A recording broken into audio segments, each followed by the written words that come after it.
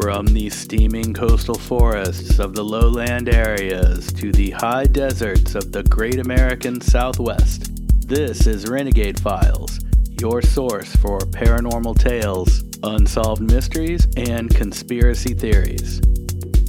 I'm your host, Lex Gordon, broadcasting from the Jungle Villa Outpost, deep in the uncharted tropics.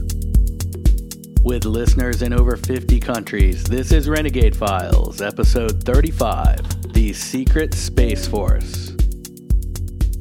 Each year, over $90 billion is allocated to clandestine government operations. Collectively known as the Black Budget, the precise use of these funds is not public knowledge. Documents indicate that at least $10 billion per year of such secret cash has been used to create an underground military space force long before the official creation of our current Space Force branch of the U.S. military. What has been accomplished with these efforts, this money, and what is such an agency up to if one does in fact exist? In this episode of Renegade Files, we will look into the early years of NASA and the relationships between the discoveries NASA makes in space and the U.S. military. Then we'll dive deep into the activities of notorious computer snoop Gary McKinnon to learn all about what he discovered when he cracked a Pentagon database and found evidence of a long-standing secret space branch of the armed forces. Then we'll dive into some of the more esoteric ideas behind a secret space force. Finally, we'll explore the recently minted United States Space Force. What exactly is their purpose? What do they do? What is this space weapon that only awaits the president's approval for disclosure? And what the heck is the X-37B secret space plane? This time on Renegade Files, we explore the far reaches of the Secret Space Force. Secret Space Force. Secret Space Force. Secret Space Force.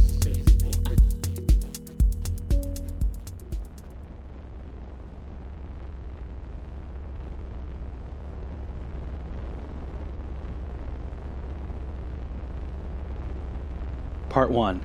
The Early Years. President Eisenhower created NASA, the National Aeronautics and Space Administration, to oversee the non-military exploration and research of outer space. NASA was organized with a civilian focus on scientific study and with the broader definition as an administration as opposed to an agency in order to have the ability to coordinate from a position of authority over multiple agencies if needed. Now, much is made of the fact that NASA was originally created to be a non-military organization dedicated to peaceful exploration and study, and for the most part, this is true. But the fact is that from its inception, NASA had listed among its 8 main objectives the explicit directive to make available to the proper agency any discoveries of national security or military application. There is a subtle distinction to be made here, though, and we should read the objective verbatim to understand it. As I said, there are 8 original NASA objectives. Let's just go over them so we can hear the one concerning military applications in its context. The 8 original NASA objectives are: 1. The expansion of human knowledge of phenomena in the atmosphere and space. 2. The improvement of the usefulness, performance, speed, safety, and efficiency of aeronautical and space vehicles. 3. The development and operation of vehicles capable of carrying instruments, equipment, supplies, and living organisms through space. 4. The establishment of long-range studies of the potential benefits to be gained from, the opportunities for, and the problems involved in the utilization of aeronautical and space activities for peaceful and scientific purposes. 5. The preservation of the role of the United States as a leader in aeronautical and space science and technology and in the application thereof to the conduct of peaceful activities within and outside the atmosphere. 6. The making available to agencies directly concerned with national defense of discoveries that have military value or significance, and the furnishing of such agencies to the civilian agency established to direct and control non-military aeronautical and space activities of information as to discoveries which have value or significance to that agency. 7. Cooperation by the United States with other nations and groups of nations in work done pursuant to this act and in the peaceful application of the results thereof. And finally, number 8, the most effective utilization of the scientific and engineering resources of the United States with close cooperation among all interested agencies of the United States in order to avoid unnecessary duplication of effort, facilities, and equipment. These have been amended over the years, but they are still the basic objectives of NASA. The military objective is described, as we heard, in the very clunky number 6, and the important thing to get from that is that NASA is supposed to give the military anything they discover along the way that may have a military or defense application, and it is then that military or national defense organization's responsibility to furnish that information to whatever civilian agencies are established to direct and control the non-military aeronautical and space activities, so in most cases probably building of the gear. Still a bit clunky, but the deal is, as NASA explores space and develops all of the ships and satellites and machines and processes and tools to do so, anything they discover along the way that might be of importance to the military, they'll pass along to the military. Then it's up to whatever military branch that might be to give that information to whatever civilian company that might also need or want that discovery. I know that's a little redundant, I kind of described it twice, but it does make sense when you look at it, so the general idea is there. But one important point is, it doesn't say that they must pass the discovery along, only that after NASA gives it to the military, it's no longer up to NASA to inform the contractors, so to speak. That's what I get out of it. In a nutshell, that is NASA and what they're about. Now, as far as the secret space program that we do know of, in the 1960s, 7 astronauts were selected by the Air Force to staff the Manned Orbiting Laboratory, or MOL, 2 astronauts at a time for 40-day periods. Now, the MOL was something that floated around in conspiracy theory land for quite a while, but through Freedom of Information documents, now we know that it's one of those many things that were once a conspiracy theory and now have proven to be true. The MOL was an Air Force-operated space station created to spy on the Soviet Union during the Cold War. This operation remained classified from 1963 until 2015, so 52 years. The operation had a budget of $1.5 billion annually in the 60s, so double-digit billion dollars in today's money, or more. The optics on the MOL were said to be powerful enough to see and distinguish something the size of a softball from orbit. So if someone was holding something, the MOL could look down and see if it was a softball or a grapefruit. Or a big grenade, I don't know. This raises the classic question. If they could see a softball from orbit in the 1960s, what can they see now?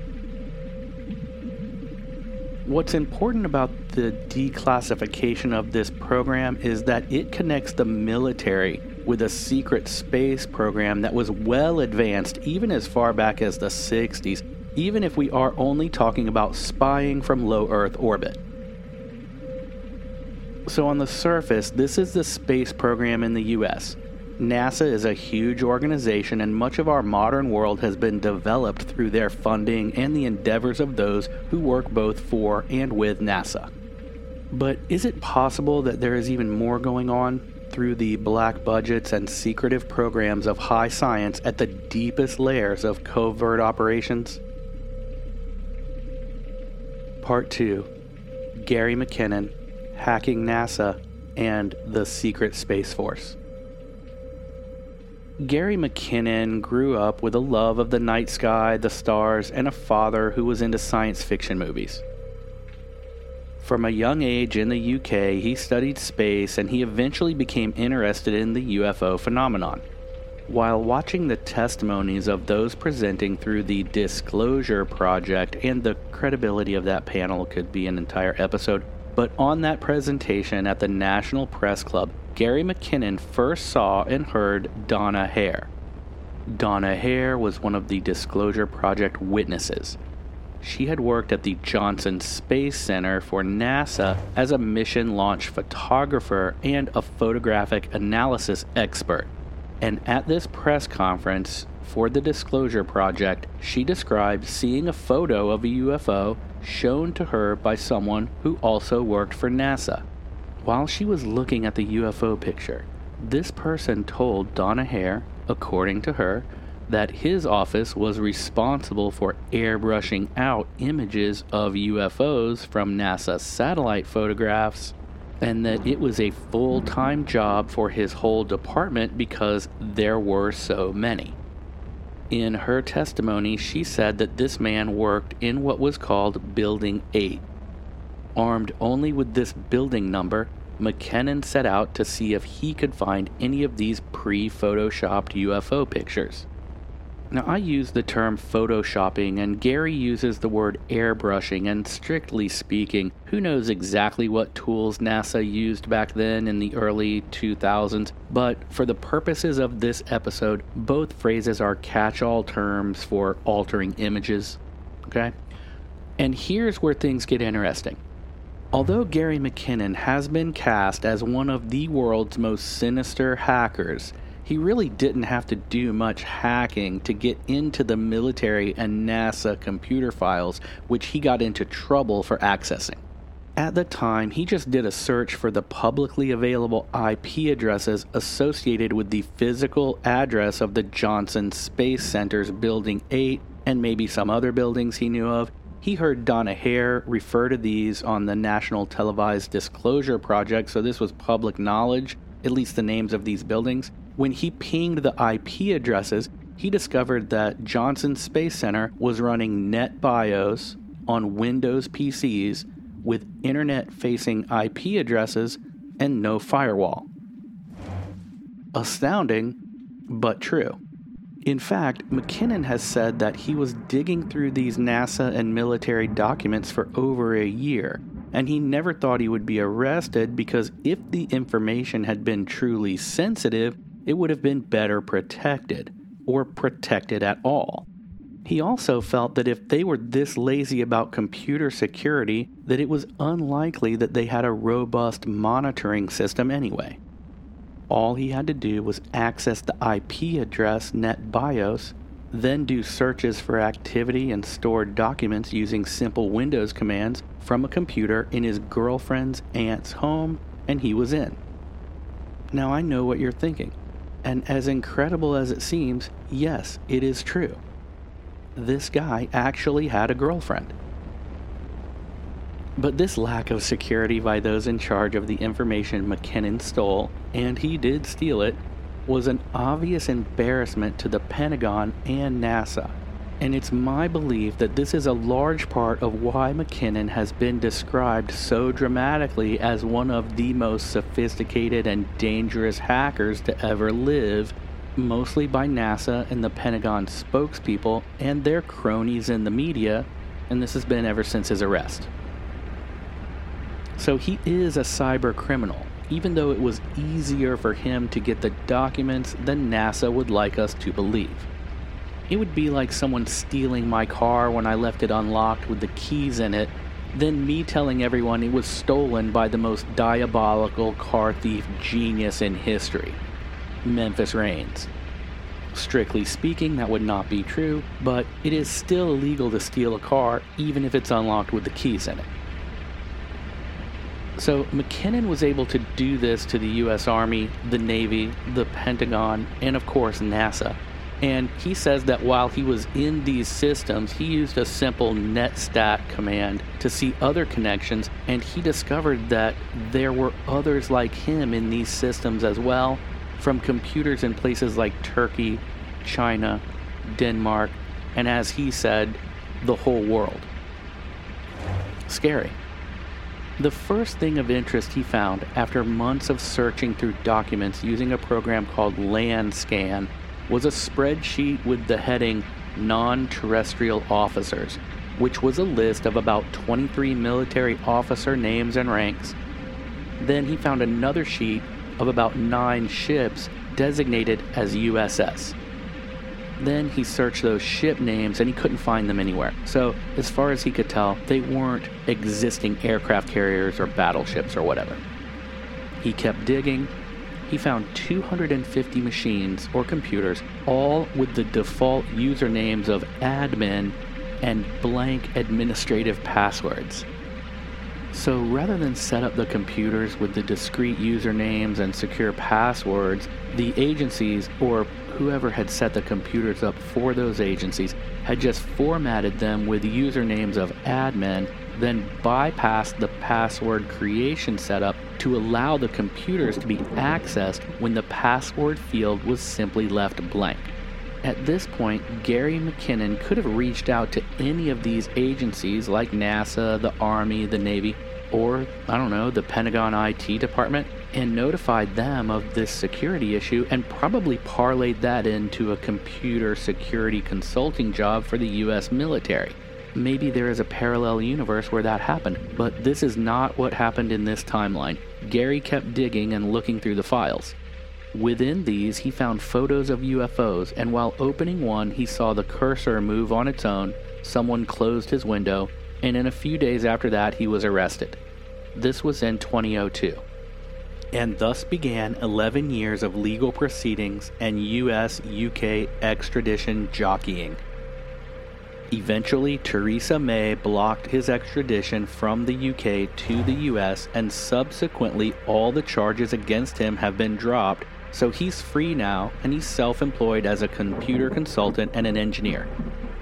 In public statements, McKinnon claims to have found, through his unauthorized access, evidence of UFOs, anti-gravity technology, and the suppression of free energy.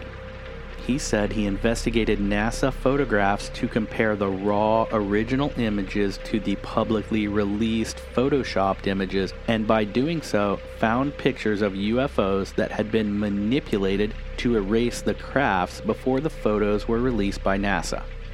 Now, this brings up one point in my mind, at least like a red flag. If that's the case, why would they go through the trouble? Why wouldn't they just scrap the photos and not release them? Surely they have plenty of photos without UFOs in them.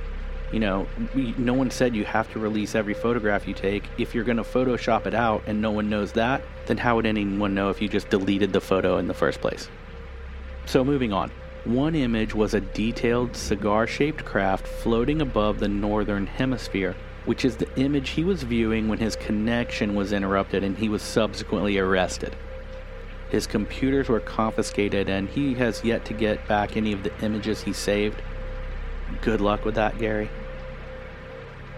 Just to summarize what McKinnon has concluded after all of this, here are the bullet points of what he found and what he thinks, according to him. In Building 8 at Johnson Space Center, there is a department whose only job is to Photoshop UFOs out of NASA photographs because they are so commonly caught on satellite and orbiter cameras, and we know he found some of the photos. McKinnon found a U.S. Navy spreadsheet entitled Non-Terrestrial Officers, so either Earthling officers in space or extraterrestrial officers on Earth like the Greys or the Tall Whites. The Draconians. McKinnon says on this list were about 25 Excel spreadsheet rows with officers' ranks and names. He also found a spreadsheet listing 8 to 10 ships having the prefix USS, just like American sea vessels. So, the USS Nebuchadnezzar. Some information online indicates that the ships on this list had prefixes with an extra S, so USSS, and these articles infer that USSS stands for United States Spaceship, but I've never seen or heard McKinnon say anything about this USSS designation. I think that may be just wishful thinking from a few creative bloggers. McKinnon estimates the numbers of ships and non-terrestrial officers in these documents because he didn't memorize them before they were confiscated along with all the data he had on his computers, and as we know, he hasn't got anything back yet, so he's just going from memory. He says he also found documents detailing material transfer between ships. That's interesting if these truly are spaceships, but it's boring if it isn't. McKinnon says all of this points to evidence that the USA has warships in space. McKinnon is most likely made a public example by NASA and the US military due to their embarrassing lack of computer security, which he exploited. But he was likely saved from a full character assassination and disinformation campaign because his UK to US extradition was blocked. A guy who broke the law by snooping in places he knew he shouldn't, and who did find interesting things about a Space Force and an institutionalized UFO photo cover-up, but all of the evidence he stole has been confiscated, and it's unlikely we will ever see any of it, so we have to take his word and his less than photographic memory of what those documents and images contained. But the hijinks of Gary McKinnon is only part of the secret Space Force story. This topic has become its own rabbit hole, to say the least, and let's just file most of what we're about to get into under the heading B for bananas, and dive in head first into the full tilt weird stuff, because that's where it gets fun. But before we do, I want to also say that there is another reason to go deep into some of these more bleeding edge strangeness platforms, which is that the UFO and alien hypothesis research community, if it suffers from anything, it suffers from a lack of proof. Not as much lately with ATIP and Pentagon disclosure, as thin as that may be, and military footage of what they call UAPs. I refuse, but still, overall, the UFO research community has struggled with solid evidence, or they have watched helplessly as solid evidence has been covered up since Roswell. So my point is that yes, it can be fun to dive into some of the more outlandish claims, but at the same time, it's also imperative for serious UFO researchers into this already fragile subject to call out BS when we see it. That being said, let's take a look into some of these ideas, mostly since a discussion of the secret space program topic would be incomplete without them. At the top of the list is Corey Goode. Corey Goode has become a controversial figure in the world of UFO enthusiasts and secret space speculators. He has a formidable online presence and platform. Just to give you some idea of his presence, he has 103,000 followers on Facebook, not huge, but pretty solid, and he has 1,700 followers on Instagram, which also isn't large by any means, but it's not bad for a page with a whopping 14 posts. When you go through his websites, the first thing you notice is that he has a lot of things for sale. Books, comic books, seminars, classes, films, other people's books through affiliate links. And I get it, this is his business. But when you read through his information, like who he is and what's going on in the worlds of disclosure, well, things go a bit... Okay, I'm not here to judge. I will just fill you in on the gist of it, and you can decide what you think.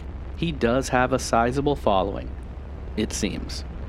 So Corey Goode, and that's CoreyGoode, first came into widespread public attention when the production company Gaia first got into producing television shows.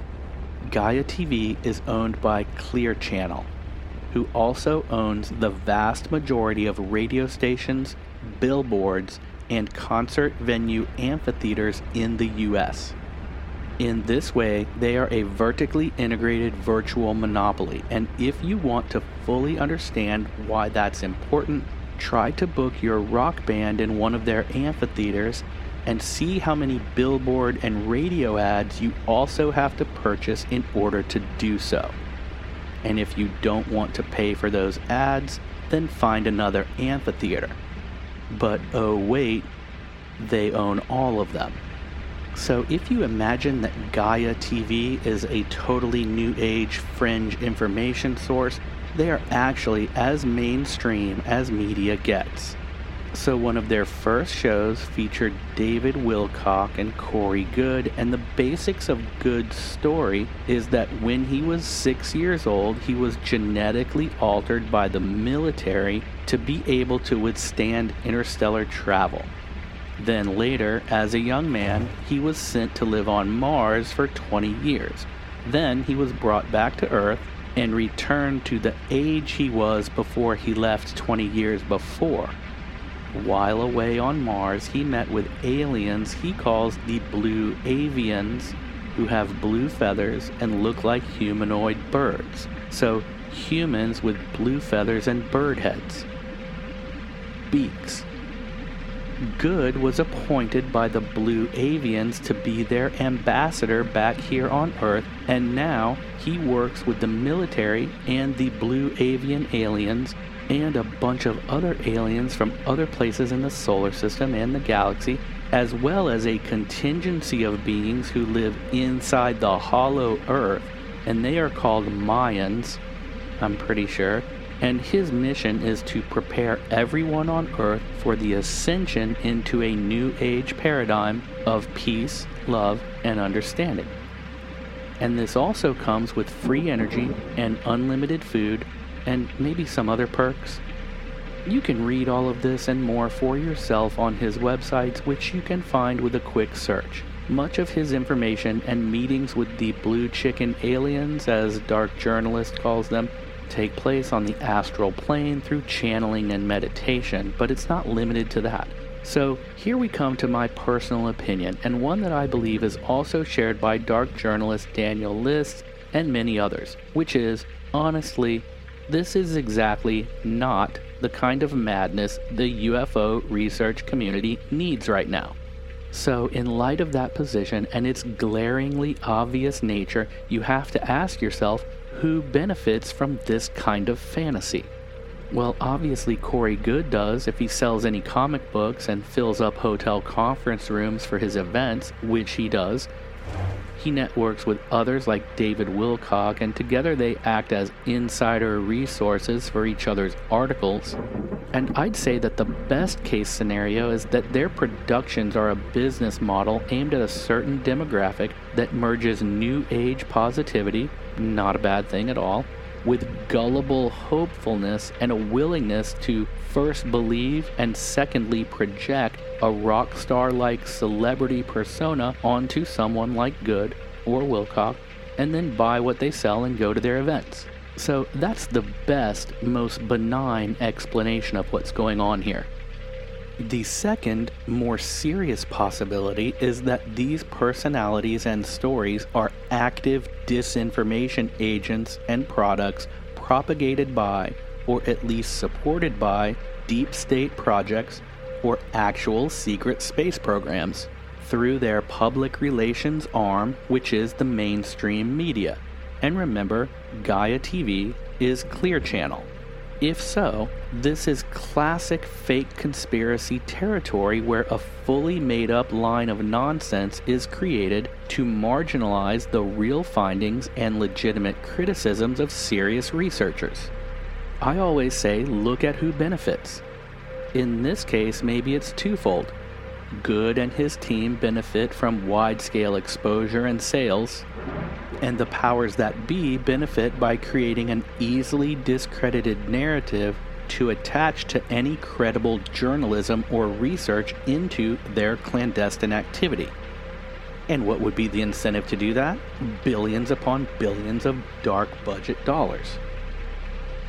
The main evidence for the latter is this.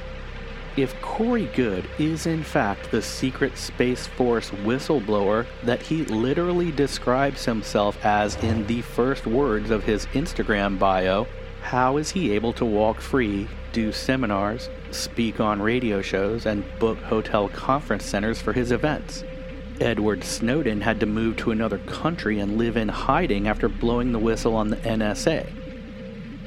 But Corey Goode goes to Mars for 20 years, blows the whistle on a military child abduction program that genetically alters kids' DNA, and spends billions of black budget dollars meeting with blue chicken aliens, and you can go hear Corey Goode speak about this for $100 in Peoria, Illinois next weekend. It doesn't add up. I don't have anything against Corey Goode personally, but I can choose to not believe what he says. I may lose a subscriber or two who believes the guy, but I'm interested in the truth here. Stories like his are fun, but I personally feel like they damage the honest work of all the serious UFO and alien hypothesis researchers who have sacrificed careers and more over the past several decades. And just so you think I'm not being overly critical or harsh, here is a direct paragraph from the About Me page of one of Goode's websites. Quote, Goode continues his IE work now and remains in direct physical contact with the Blue Avians of the Sphere Being Alliance, who have chosen him as a delegate to interface with multiple ET federations and councils on their behalf, liaison with the SSP Alliance Council, and deliver important messages to humanity. So fine. If Corey Goode is the ambassador to the Blue Avian aliens and remains in direct physical contact with them on a regular basis like he says he does, then bring a Blue Avian alien to a press conference and let's hear what they have to say in person. I will be the first one there to listen. And now, we embark into a realm so deep and twisted that it makes Corey Goode's claims look as bland and factual as an accountant's third quarter balance sheet. Welcome to the world of the Andromeda Council. First, we will learn what the Andromeda Council is, and then we will learn about one of their successful missions to destroy multiple undersea alien reptilian bases. And this is directly from the Andromeda Council website. The Andromeda Council is an intergalactic, interstellar, and interdimensional governance and development body of aligned, benevolent star systems and planets of sentient intelligent life for worlds in both the Milky Way and Andromeda galaxies. The Andromeda Galaxy is also known as M31 to the people of Earth. Consider it also as the Mother Council, literally the governing body of all the various interdimensional councils. Its most senior member is the Arcturian High Council, planet Patola. As an Earth analogy, it can absolutely be considered an interdimensional, intergalactic, deep space United Nations. The chaired senior members of the Council comprise a total of 12 different distinct member worlds and many, many races. There is one ambassador per seat for each of the 12 senior member worlds. There are also members with junior status that are not listed below. The Galactic Federation, as outlined on the opposite side of the page, is represented by the number 10 senior member of the Council, the people of the Tau Ceti star system, planet Zeta. As a high-level governance body, the Galactic Council, as it is known by its senior ambassadors, diplomats, and councils, is responsible for setting precedents, protocols, conditions of behavior regarding planetary exploration and first contact, new membership, and trade relations among its member planets. Its own conduct is guided by, measured and adhered to by the highest degree of intergalactic standards, ethics, and protocols. Every decision it makes is very cautious and deliberate. The Council itself is held responsible to a very rigorous set of governing laws and mandates to which it must adhere and obey. The Council has a non-voting chairman from the Council has a non-voting chairman from the Andromeda Galaxy, the star system Zenithal, planet Tishtai, and non-voting vice chairwoman from the star system Mirok, planet Terial. The Mirok star system and planet Terial are located in the Milky Way galaxy, though they can be seen from Earth as being in the Andromeda constellation. The Zenithal star system is itself physically located in the Andromeda galaxy. These two people, as so many on the Andromeda Council, live in what would be considered at the mid-level 5th dimension density 5D level. There are a few 3D, third-dimensional members of the Council having junior membership status similar to planet Earth with far less diversity of people, 4D, 5D, 6D, 7D, 8D, and 9D beings that are members of this governance body. There are living accommodations on the primary Andromeda Council biosphere where many council meetings are held for the people who live in all of these dimensions of life. Okay, so this is maybe a quarter of what's there, and that's just on the first page, and it goes on at length, but I think that's quite enough for us to understand. Well, I'm not sure if understand is the right word, but okay, we get it. So, what has the Andromeda Council been up to lately? This is from a page entitled The Hard Reality and Difficult Truth of the Draco and Hydro Reptilian Presence on Planet Earth. So, here we go. An era of increasing knowledge for the people of planet Earth, destruction of reptilian undersea bases, and a detailed listing of captured high-ranking military officers and officials. An ongoing war in outer space between good, higher-density dimensional forces of the Andromeda Council, led by the people of planet Cana of the Procyon star system, had finally won and defeated the Draco and Hydro Reptilians and their strategic partners and allies, or the Orion Greys. Over the coming months and into the next year, accurately reported, days ahead of time in each instance, the finding and successful clearing out or destruction of no less than 6 of the 15 Draco and Hydro Reptilian undersea operated bases, which also included the deep underground lattice network of tunnels connected to an underground base located far northeast of Richmond, Virginia, and was also directly due west of Washington, D.C. This was the first actual base to be hit, and the job was done with deep, resonant, highly compressed sonic blasts, resulting in an earthquake that literally collapsed all of the connecting tunnels as well as the actual underground bases. Interestingly enough, the last major base to be hit was also in the area of Washington, D.C. This one was off the coast, undersea, out in the Atlantic Ocean, which would be considered directly off the eastern seaboard of the United States, directly due east of Washington, D.C. You can click on this map and it will take you to a larger version complete with a list of all 15 shuttered or destroyed reptilian-operated undersea base locations around the globe. An extensive, highly detailed original interview revealed the large-scale operation of this undersea base, including the discovery of a total overall 10,000 Draco and Hydro Reptilian beings, which included 2,000 of the highest-ranking reptilian cabal military officers, and more stationed on planet Earth at the time. Most were generals and colonels. Of these reptilian military officers included was a 5-star and a 2-star reptilian general. They also discovered 3,000 high-ranking Cabal and Illuminati officials, some who were reptilian and off-planet human blended hybrids. The remaining reptilians, those in operation positions, administrators and engineers, they were as support staff. There was a large-scale battle that lasted for days. Many reptilians died. Out of the total 10,000 reptilians, 2,000 remaining of the highest-ranking military officers and officials were captured and sent to the primary Andromeda Council biosphere when they were tried, convicted, and sentenced for crimes against humanity in a universal war crime tribunal. The people of Procyon also captured 50 of the highest-ranking Cabal and Illuminati officials at the time, dictating orders to the human power structure, the powers that should not be, the human ruling elite here on planet Earth. These above facts resulted in a long-time statement about why, even back then, this war was, for the most part, over.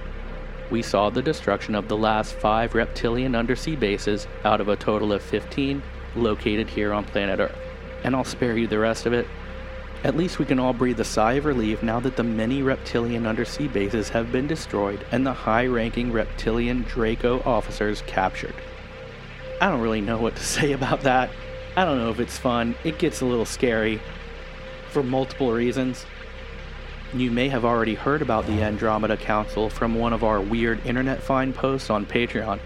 If you did, that means you're an RFA agent who supports Renegade Files on Patreon, so thank you for helping me make the show. You help me make the show, and your support allows me to post the episodes without ads. Thank you so much. If you aren't already an RFA agent, you can help support Renegade Files on Patreon and become an active part of the show's creative process. As a member there, you receive exclusive content unavailable anywhere else while making the show possible. Visit patreon.com/renegadefiles or the link in the show notes, check it out, and become an RFA agent today. I will see you in there, and thanks for your help. So that's enough deep strangeness for now. Part 3. The Official Space Force. In this section, we'll dive into the real Space Force, the mysterious X-37B spaceplane, and the possibly soon-to-be unveiled Black Ops space weapon. This leads us into the present day, and now we have a full-fledged, official, new branch of the military, which we call the United States Space Force. The Space Force has been the target of jokes and memes from the outset, mostly because few people understand what they do. It also hasn't helped that the Space Force crest looks nearly identical to the Star Trek Starfleet Command logo. It's worth a look if you haven't seen it. I'll just put a link to one of the images in the show notes. Nevertheless, we do have a branch of the military whose focus is space. Former President Trump gets some of the credit as well as some of the heat for this agency because he was on the bridge in the captain's chair when the agency was signed into existence. The Space Force was also created with full bipartisan support, but according to research I have done, a fully realized branch of the military isn't something that happens within the 4 years of any one president's term, and in fact, the military is said to reveal critical orchestrations to the public at something more like 50 years after they start working them out. This would mean that the U.S. Space Force and its creation far precedes Trump, and in fact, it starts to look like the ideas put forth by the cyber thief McKinnon may have been glimpses into what we are seeing being made public today. It would be nice if we had some of the documents that McKinnon swiped or says he swiped so we could search through the known officers who helped develop the new Space Force and see if any of those people showed up on McKinnon's non-terrestrial officer list. And do we have non-terrestrial officers now? Well, we definitely have airmen designated as astronauts who work for the U.S. military already. The Air Force has long operated their Air Force Space Command Division, and in fact, those astronauts and airmen were integrated into the new Space Force over the new branch's first 18 months. So the militarization of space is something that people are passionate about, myself included, but the notion that the military in space is all from and because of Trump and the new Space Force is fully incorrect. The military, as we have seen, has had its hand in space operations from the very first days of NASA and before. And there's no reason to speculate any further about what the Space Force does because all of their information is available on what I must say is one of the best designed and easiest to navigate and understand governmental military websites I've ever seen. I'll put a link to the official Space Force homepage in the show notes also so you can check that out. According to the U.S. Space Force's own documentation, The United States Space Force is a separate and distinct branch of the armed services, organized under the Department of the Air Force in a manner very similar to how the Marine Corps is organized under the Department of the Navy.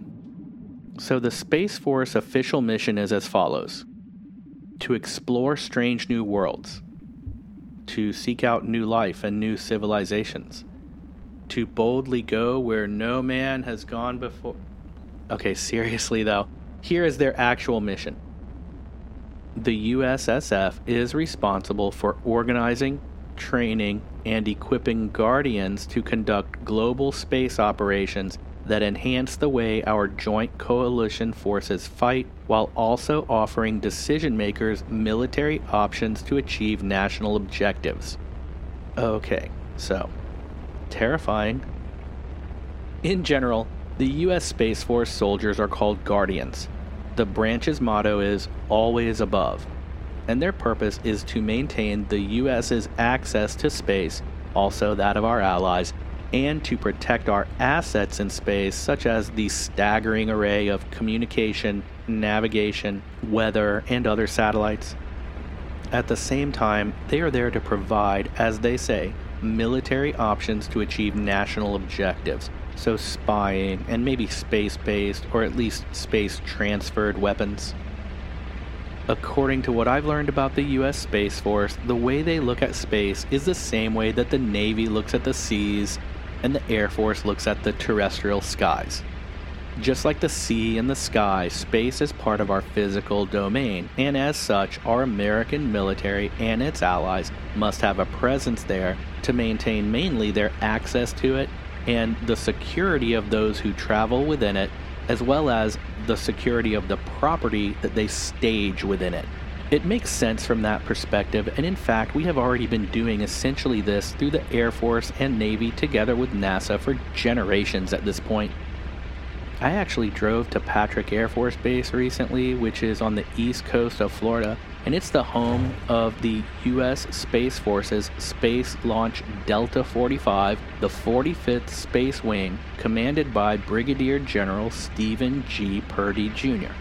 The 45th Space Wing location of the Space Force oversaw 37 rocket launches in 2021 and supports every vertical launch system in the U.S. inventory.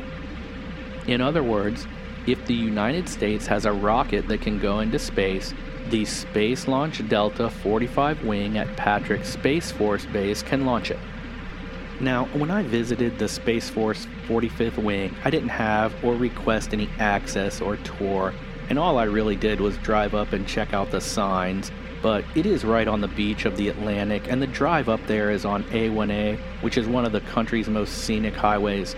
And I do love Cocoa and Satellite Beach, so it was mainly just a fun road trip to see a cool place. One of the missions conducted by the Space Force from Patrick in conjunction with NASA at Cape Canaveral is the launching, landing, and mission management of the Boeing X-37B orbital test vehicle. Now, the X-37B is often called the secret space plane, and it began as a NASA project in 1999. It was transferred to the Department of Defense in 2004 and was previously managed by the Air Force Space Command we talked about earlier, until that military division was absorbed into the U.S. Space Force in 2019. Now, much conspiracy lore has been made about the X-37B. Like I said, it's often called the secret space plane, and people make a big deal online about how no one knows what this reusable orbiter is for or what it's doing on its long orbiting mission. The simple fact is, this is just not true. We know as much about what the X-37B is doing on its missions as we do about almost any other space vehicle or launched project, and maybe more.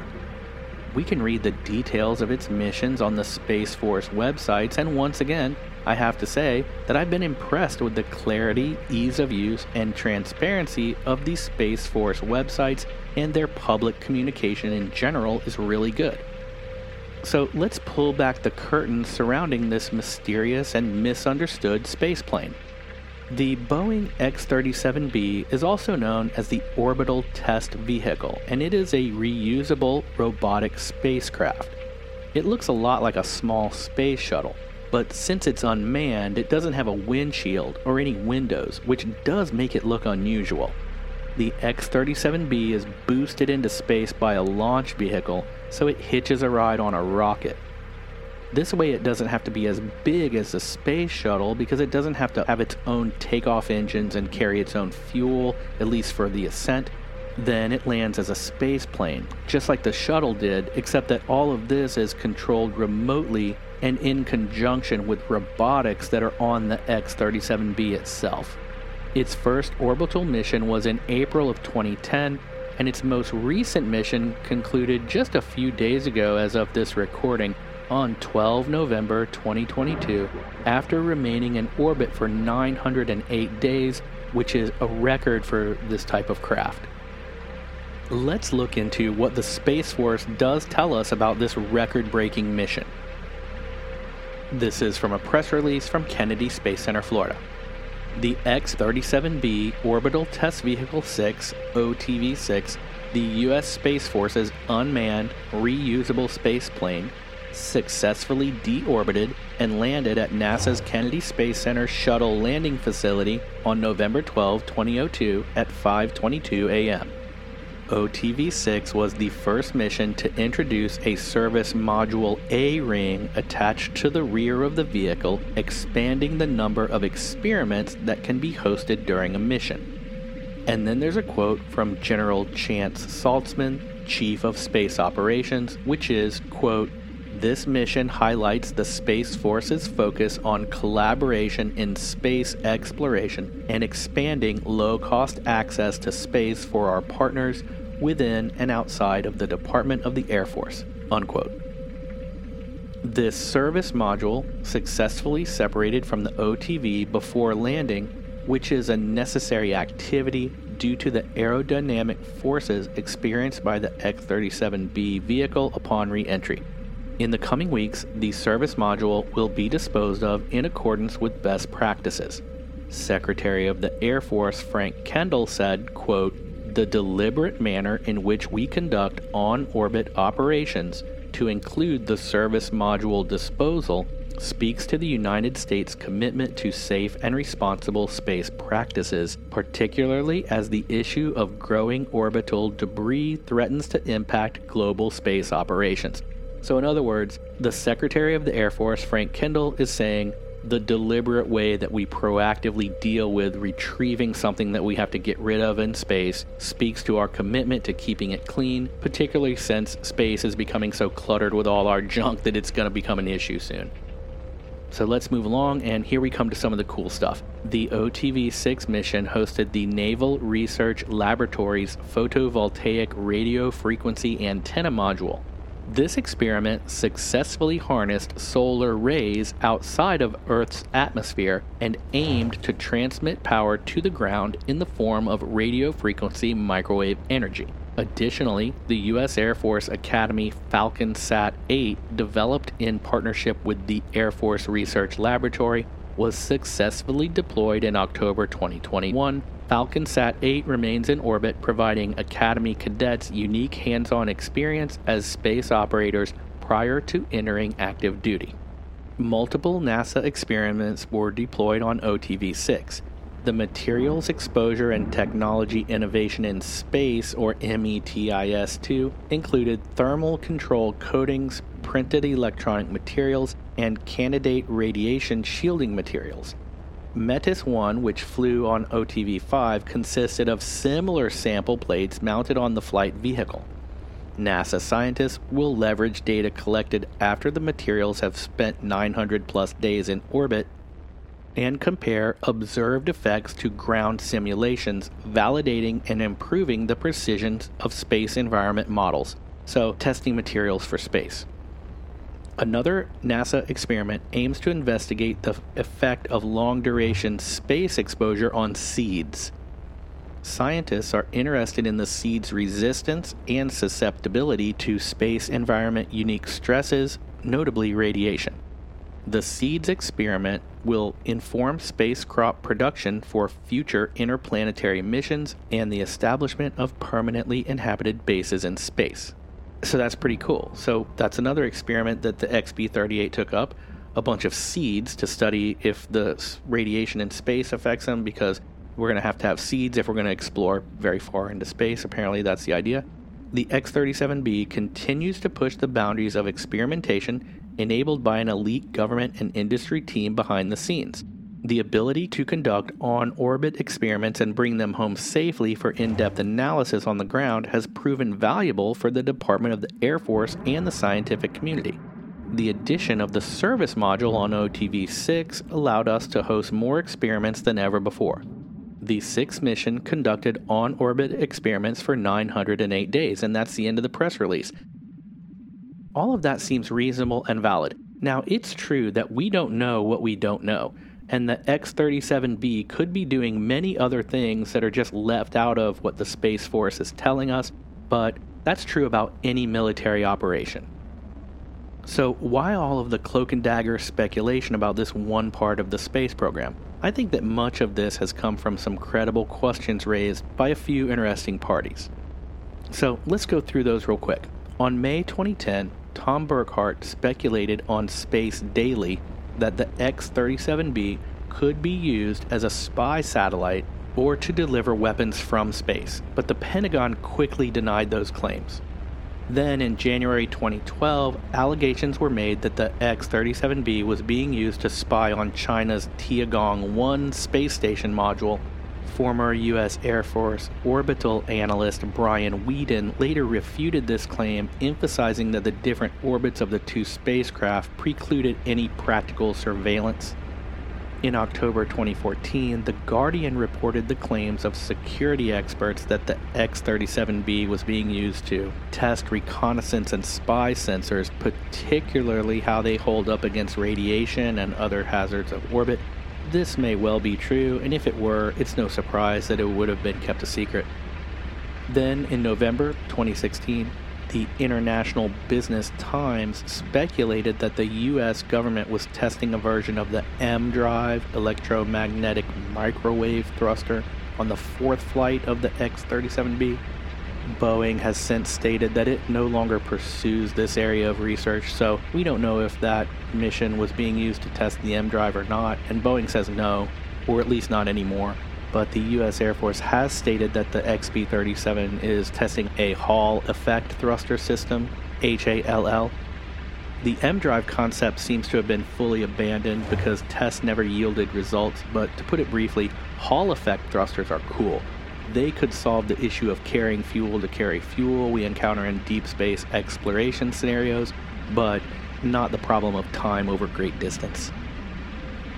In July 2019, former United States Secretary of the Air Force Heather Wilson explained that when an X-37B was in an elliptical orbit, it could, at perigee, use the thin atmosphere to make an orbit change, preventing some observers from discovering the new orbit for a while. This would permit secret activities.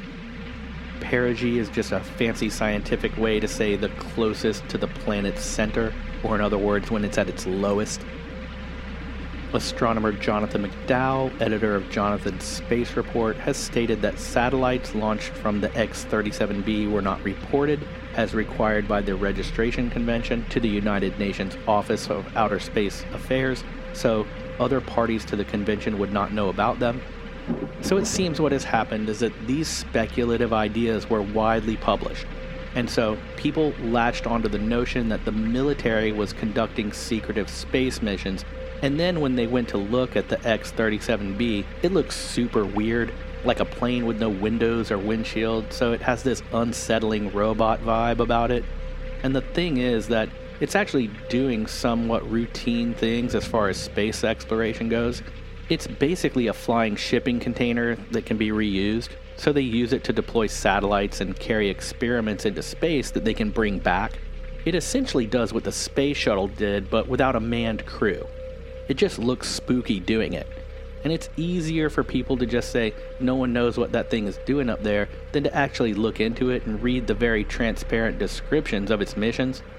It doesn't mean that they aren't keeping things from us, but there's plenty of available information on what the X-37B does.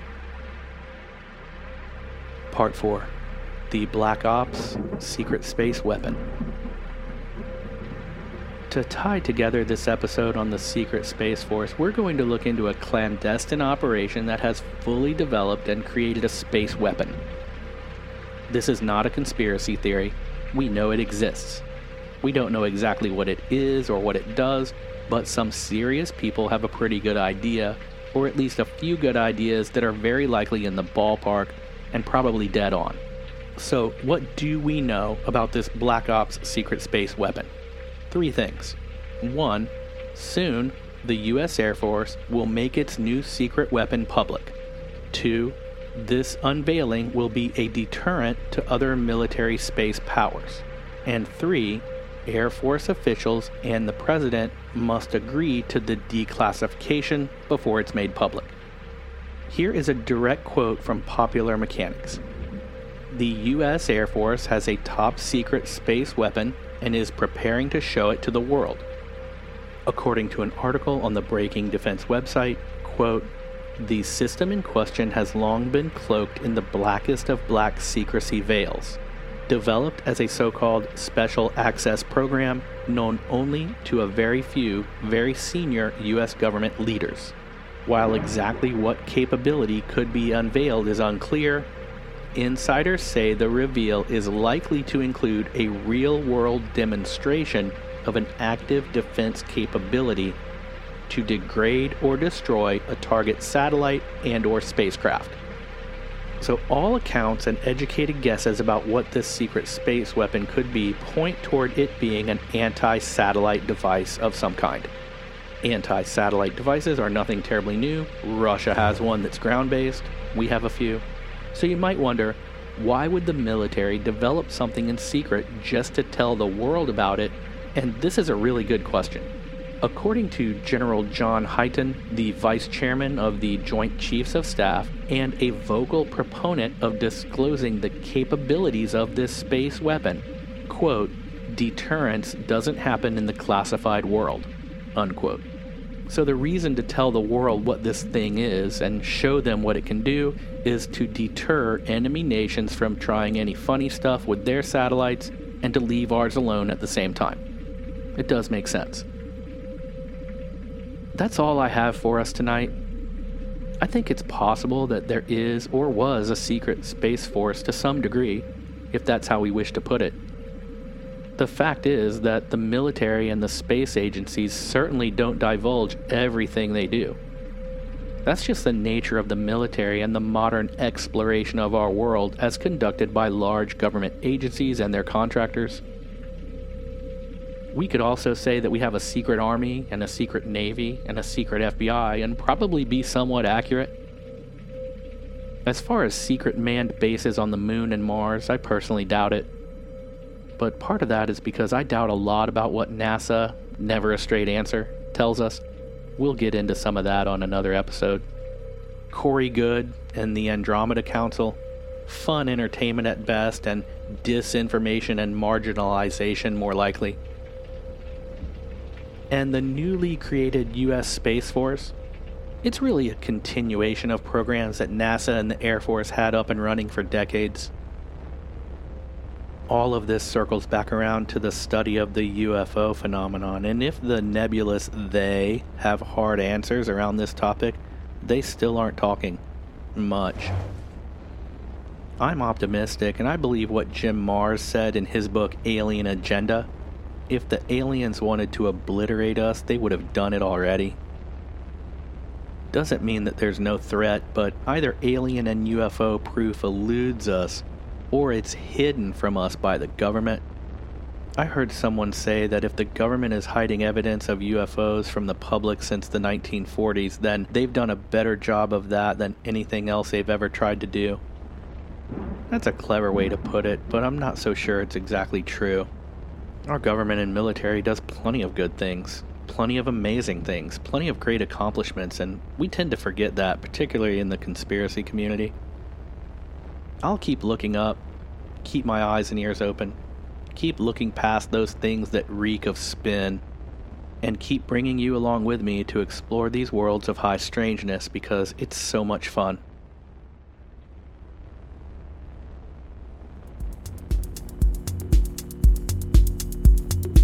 Thank you sincerely for going into deep space with me. I love having you as part of the Renegade Files crew. If you liked this episode, you can help support me and Renegade Files on Patreon and become an active part of the show's creative process. As a member, you receive exclusive content unavailable anywhere else while making the show possible. Tap the Patreon link in the show notes now, check it out, and become an RFA agent. I'll see you in there, and thanks for your help.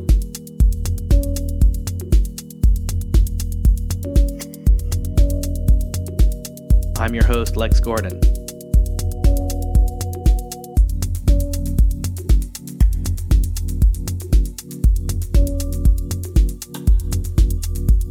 Stay wild, fire child. Stay wild, fire child.